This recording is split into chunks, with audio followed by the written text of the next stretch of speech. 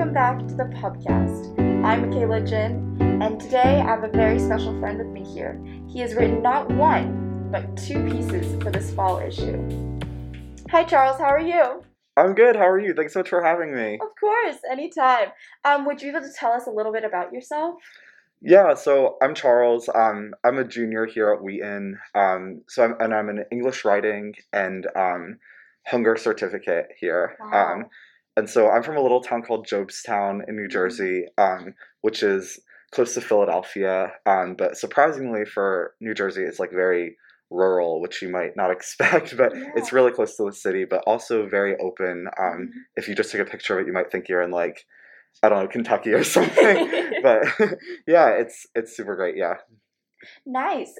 So hunger certificate, is that are you going to be traveling anywhere anytime soon? Yeah, so since I'm a junior, the next fall I will hopefully get to do like a 6-month hunger internship. Okay.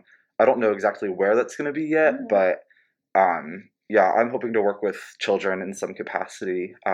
But we won't figure out like exactly where we're going, or where I'm going, for another couple months. So. All right. Okay. But that's very exciting. Yeah. All right. So we're going to start with your poem first. Yeah. So it's titled "Pray for Your Dead," and it's beautifully written. It's very earthy kind of tones because it has a very like prominent figure from nature. And yeah, so would you just kind of tell us a little bit about your favorite bits and kind of your writing process for this? Yeah, of course. Well, thank you so much. Yeah. So this poem I wrote not this past June, but the June before that.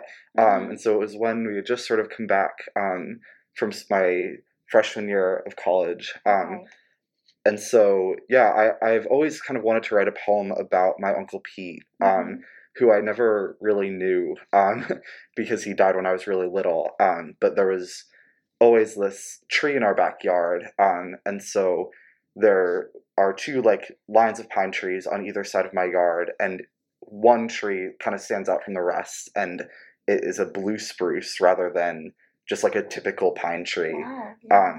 And so I was always told that was like the Uncle Pete tree because it was given to us like right when he had died, to my dad.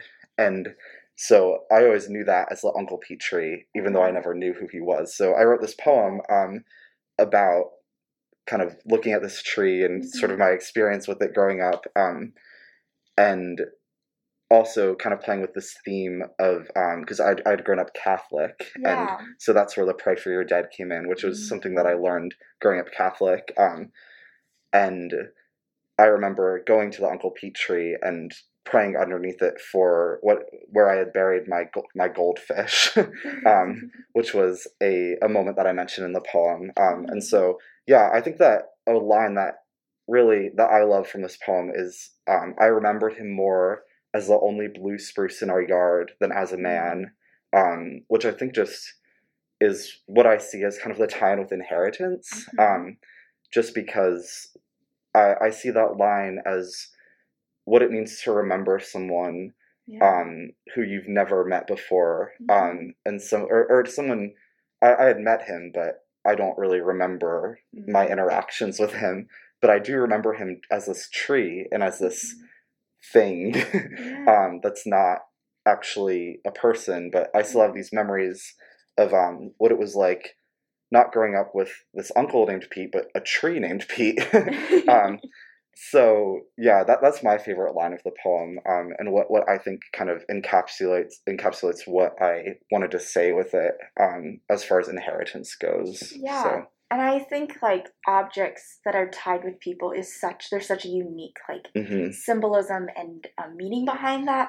With one of my roommates, there's a smell of like a tanning lotion that reminds her of her yaya, and so that's like very much that reminds me of like she kind of attributes scents, and we do that too with just our loved ones. But with the tree, you almost kind of take it a step further because there's a physical presence tied to the blue spruce. So that's just that's very, very unique. Yeah, I loved the line, "I wonder what she was thinking as his body was lowered into the soil. Did she pray to him too?" And I think you're talking about your mother in this line.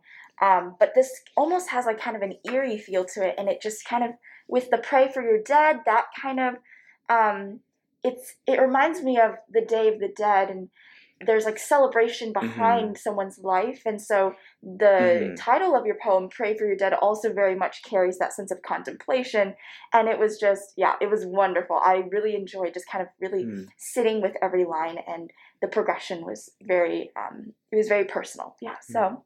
Thank you so much. Yeah. Yes. And then with your essay's titled Dream World, and this takes on quite a different style. Yeah. So would you be able to tell us a little bit about the background? For people who haven't been able to get a chance to check out Charles' essay yet, he talks about his experience visiting the Church of Christ Scientist in Glen Ellen, Illinois, so not too far away. But it's a very different religious environment, almost social environment too. It's very different lifestyle. And I remember when we met, you talked about how it's tied to a book that you read, I think Hymn of the Wolves or something? History of the Wolves, forgive me. And so, yeah, would you be able to share a little bit about what caught your eye with this church and why you decided to write about this place? Yeah, so actually, now that I think about it, right around the time that I wrote my poem, I was also reading this book called History of Wolves by Emily Fridlund, which is a book that I always recommend to people when they ask me for book recommendations. And so the book is about a teenage girl who lives in the northern woods of Minnesota, and she ends up babysitting this little boy named Paul throughout a pretty long period of time. And her experience babysitting him kind of culminates with him being sick, and kind of this revelation towards the end that his family, who has kind of been idealized throughout the novel, they are revealed to be Christian Scientists, and the book takes place during a very prominent time for this religion, which the kind of pinnacle that people remember their faith as being is that they don't go to the doctor. Yeah. And so that raised, like, in the 80s and 90s especially, so many ethical questions of, is this okay to be, like should we be practicing this with kids? Like, because most people are like, okay, you know, you have freedom to not go to the doctor if you want, but you're going to impose that on your children. And that's sort of what the book deals with, is this question of this little boy who dies as part of this faith. And so I had read this book and became really interested in it. And so in my creative nonfiction class with Professor Drew Bratcher, he had assigned us to do a reported piece where he encouraged us to go somewhere out in Wheaton, or just kind of the surrounding area, and go and visit a place and learn about that place and learn about the people there, and report on a kind of specific sort of either group or situation. And so I was like, I wonder if there are any Christian Scientists around here that might have kind of fit into this narrative of History of Wolves. And so I found the First Church of Christ Scientists in Glen Ellen, where I went and visited, and they I went to their service, and I ended up talking to Craig, who's the practitioner at the church, for probably like 3 hours after, and he actually ended up driving me home, and it was just so fascinating. And so I wrote my essay on this experience of going to the church and interviewing Craig and his wife Mary Carroll.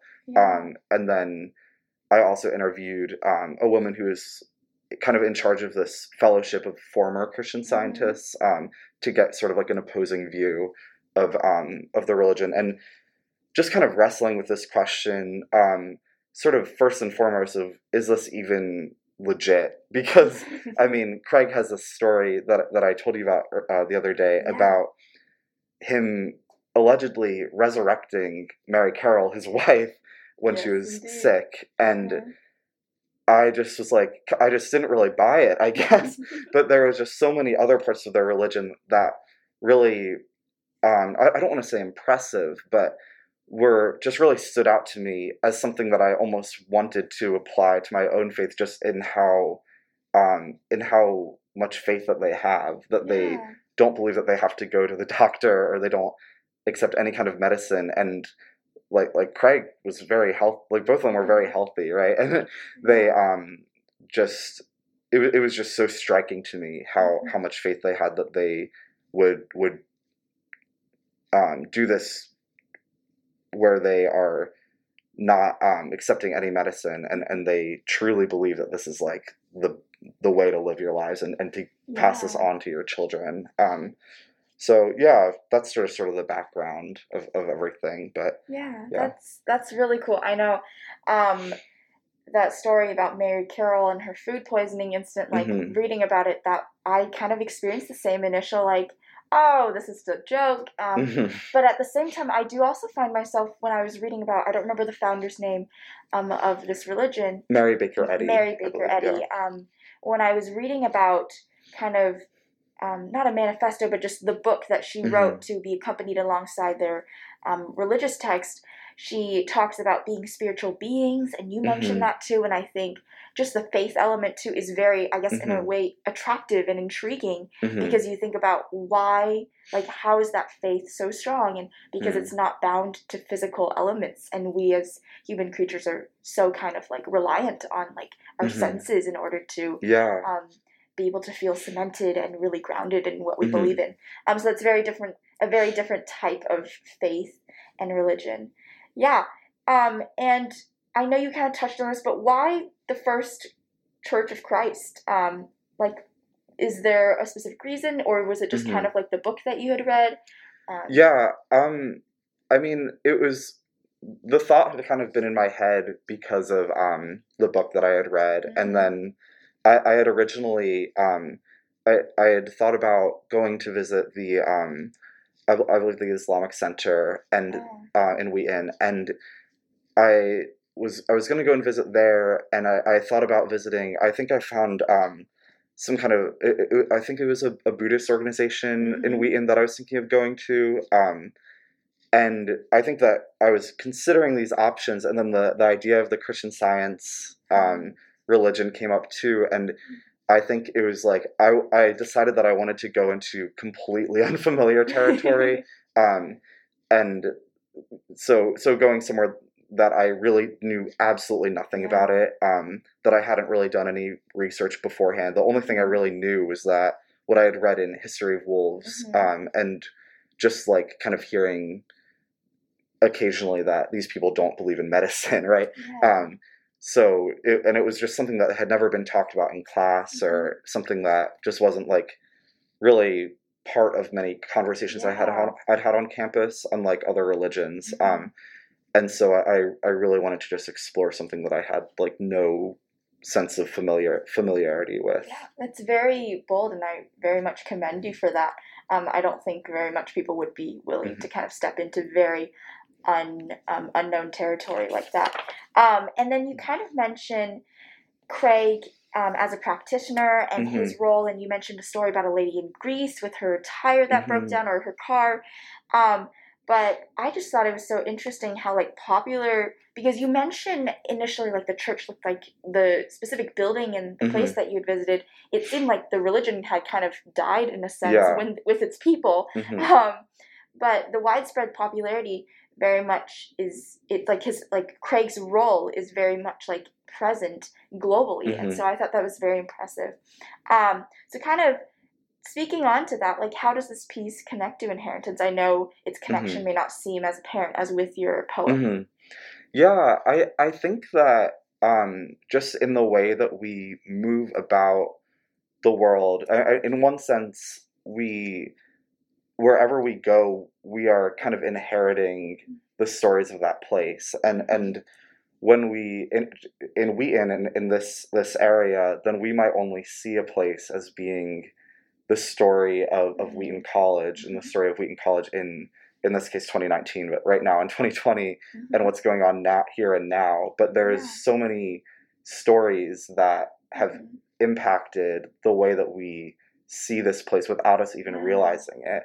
And I think that in particular with the Christian Science Church, I mean, I think if you asked most people on campus, they would have no idea that this church exists. I didn't.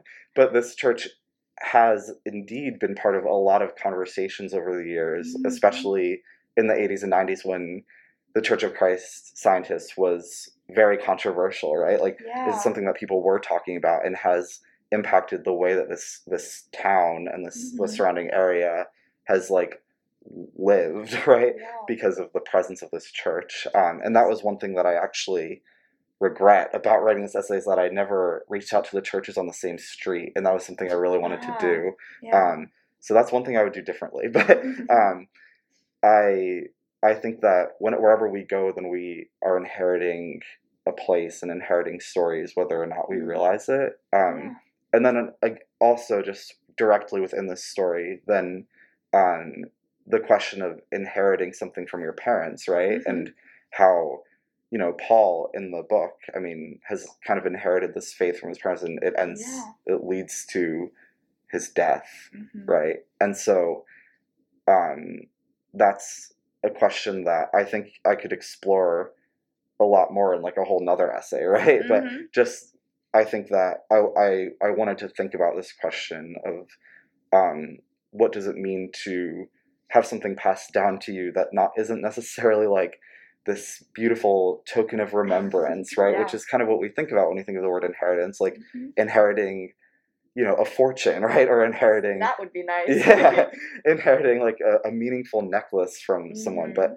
inheriting a faith that might actually kill you, like, is so much different than the way that we typically think of the word inheritance. And so I don't necessarily still, even though I feel like on this essay I have, you know, personal closure, I don't necessarily feel like I have answered that question of whether or not like this is right, you know, like because it is so hard to think about all those stories of in the 80s and 90s of these children. But I mean, I asked Craig about that and he had an answer, right? So there's so much at play. Yeah, and I think you make some really good points and have really great insight on this, just in regards to like awareness of your surroundings and how just the things that you experience impact you. Yeah, because I think like you can add this experience that you've like chosen to write about to that kind of to your identity, and remembrance is also very much a very big part of inheritance. So very, very important kind of lesson to teach to be aware and to be present, but also to continue to explore past the bounds of what we're traditionally used to. So yeah, so how or what more so does inheritance mean to you in your day-to-day life? Yeah, I think it has a lot to do with sort of what I was just saying about like the stories of place being inherited and becoming more and more aware of what you have inherited, and what is being passed down to you, without it necessarily being a thing, and understanding your own place within a particular narrative of a place that you're in. And I think like in my writing that I've been working on right now, then I've been really interested in this question of how does history shape a place without us even realizing it, sort of like what I've been talking about. Just because of like learning about the place that I grew up in, like I was telling you about the other day, and how I'm beginning to understand sort of how, in particular, like the towns that I grew up in have been, and the area has been so impacted by like white flight from Philadelphia, and how when you're growing up, then you don't necessarily think about that, but when you get older and do a little bit of research and start actually looking and seeing things, then you understand that inheritance could mean something like something kind of dark about a place, and something that you've inherited it might be something that you need to wrestle with in your own heart and realize how much that has sort of like kind of penetrated your understanding of things, even though you didn't have a word for it until maybe like a few years ago, and you still are in the process of understanding that. So I think it's really important for us to go about our day-to-day lives, understanding and seeking to understand that we have inherited a lot of sometimes like great things, but also a lot of baggage that and I think personally, like, writing is a great way to kind of begin to explore those questions. And that's what I would say. Just because of all the things that I've inherited over the years, just from family members and everything. Every single one of those things has had a story, and it's honestly such a beautiful thing to have that. But it's an even more of a beautiful thing to understand the people that have been part of that story and that have walked in those same places that you've walked, and understand what other factors have been at play in the story of yourself. Yeah. That's so deep, and I love it. It's kind of just teaching us, like, or reminding us, like, it's not just important to consider what you've inherited, whether or not you're conscious of the thing in the first place, but also how you kind of respond and how you use that inheritance. So last question, do you have any advice for how we as readers and listeners can embody the spirit of inheritance in our own lives? Yeah, I mean, I'm no expert, right, on inheritance. None of us are. But if I had to give advice, I would say to do your best to become more and more aware of your surroundings and be looking for stories everywhere you go. And be searching your memory in particular, and beginning to see where things kind of tie together and where stories kind of blur into another story, into another, and into another. And I would say that when we go through life and go through writing with the posture of wanting to understand how the past is linked to the present, then we can actually form much more helpful things to pass down to, like, the next generation, right? And for them to inherit. And so, I think just going through life with this posture of wanting to understand and be aware of what's around us is so important for just the way that we view ourselves and the way we view others, and especially the places that we're in. And not just being aware, but wanting to become more and more aware. That's what I would say. Yeah, and I think that's very important and it's a very, like, much needed reminder. Especially, we have this term that we've kind of coined for ourselves at Wheaton, the Wheaton bubble, not COVID-related bubble. But the original Wheaton bubble is kind of referencing how closeted and just very Wheaton-centric we can become.